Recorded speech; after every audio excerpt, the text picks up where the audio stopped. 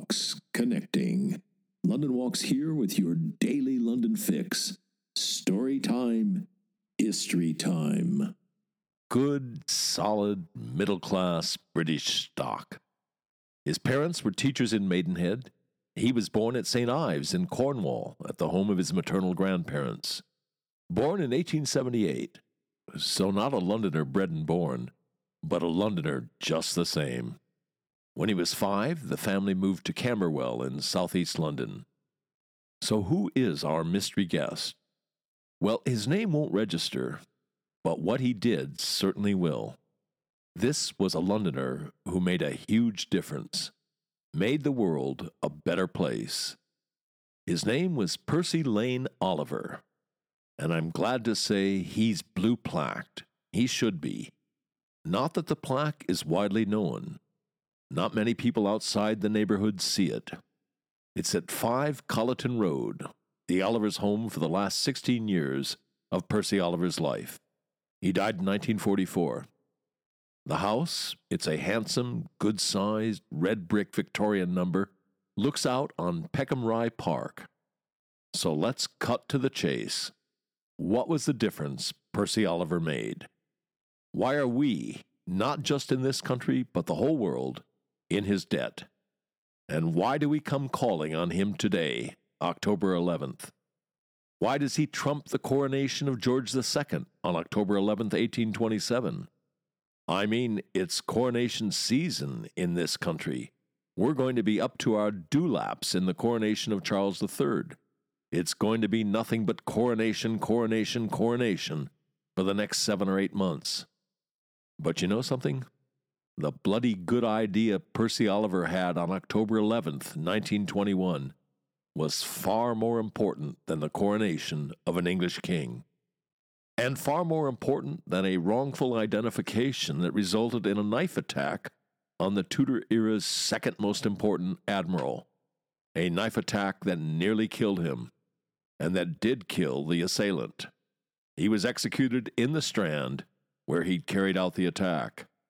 Executed after they cut off his hand and nailed it to the scaffold above his head.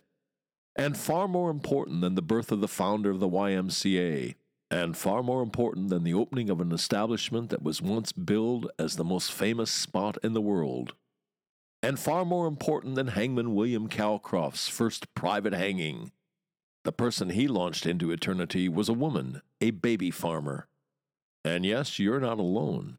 I'm wondering too. What was a private hanging? Anyway, if you think of October 11th as a variety show, that's a pretty florid list of acts. But they're just supporting acts. The headliner act is what Percy Oliver did on this day, October 11th, 1921. Thanks for being so patient. Drum roll, lights dim. Here it is. We're at King's College Hospital. There is an emergency. The surgeons make a frantic call to the Camberwell Red Cross for a blood donor. They get one, a life is saved. Percy Oliver was the Red Cross secretary. And voila, he got the idea. A blood transfusion donor service would be a good idea. Not just a good idea, a really good idea. A life-saving, world-beating, few things more important idea. A bloody good idea indeed. Percy Oliver started with 4 volunteers. He initially ran the service from home. He worked 7 days a week phoning volunteers.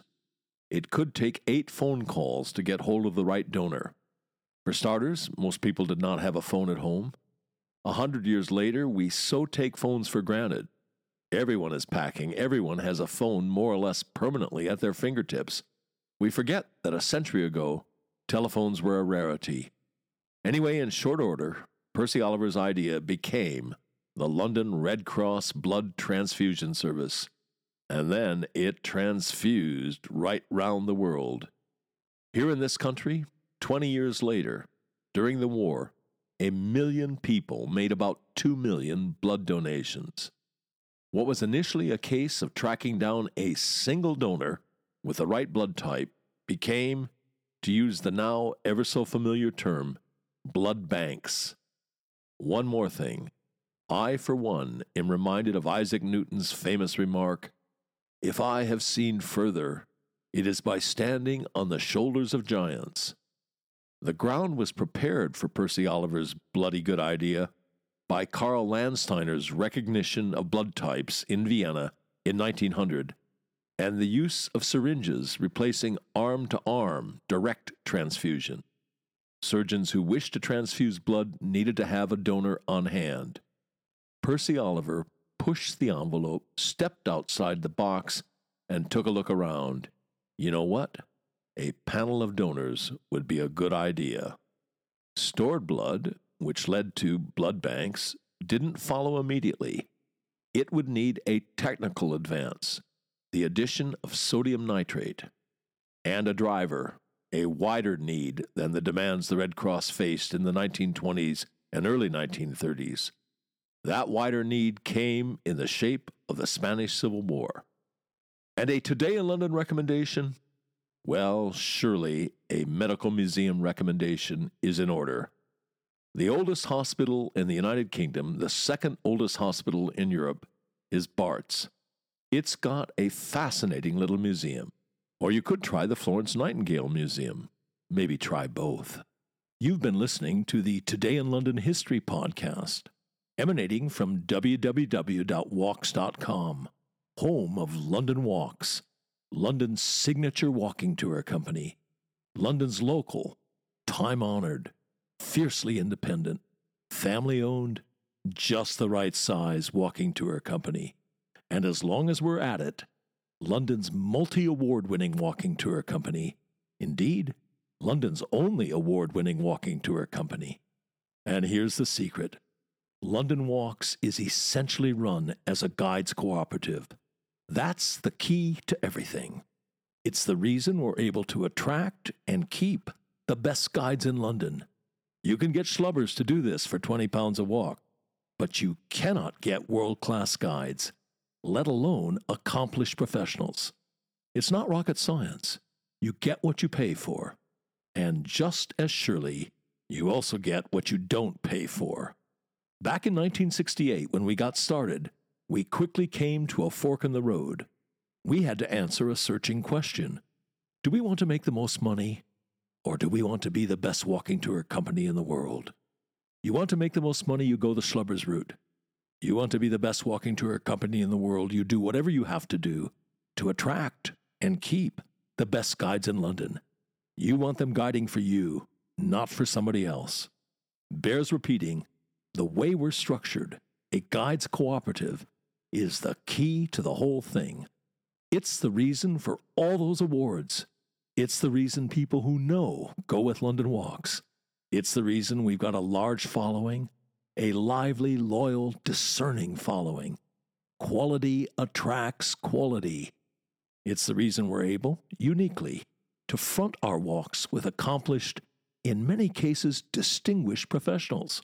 Barristers, doctors, geologists, museum curators, archaeologists, historians, criminal defense lawyers, Royal Shakespeare Company actors, a bevy of MVPs, Oscar winners, people who've won the Guide of the Year award.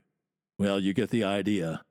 As that travel writer famously put it, if this were a golf tournament, every name on the leaderboard would be a London Walks guide. And as we put it, London Walks guides make the new familiar, and the familiar new.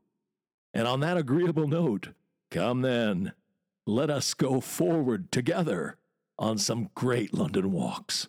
See you tomorrow.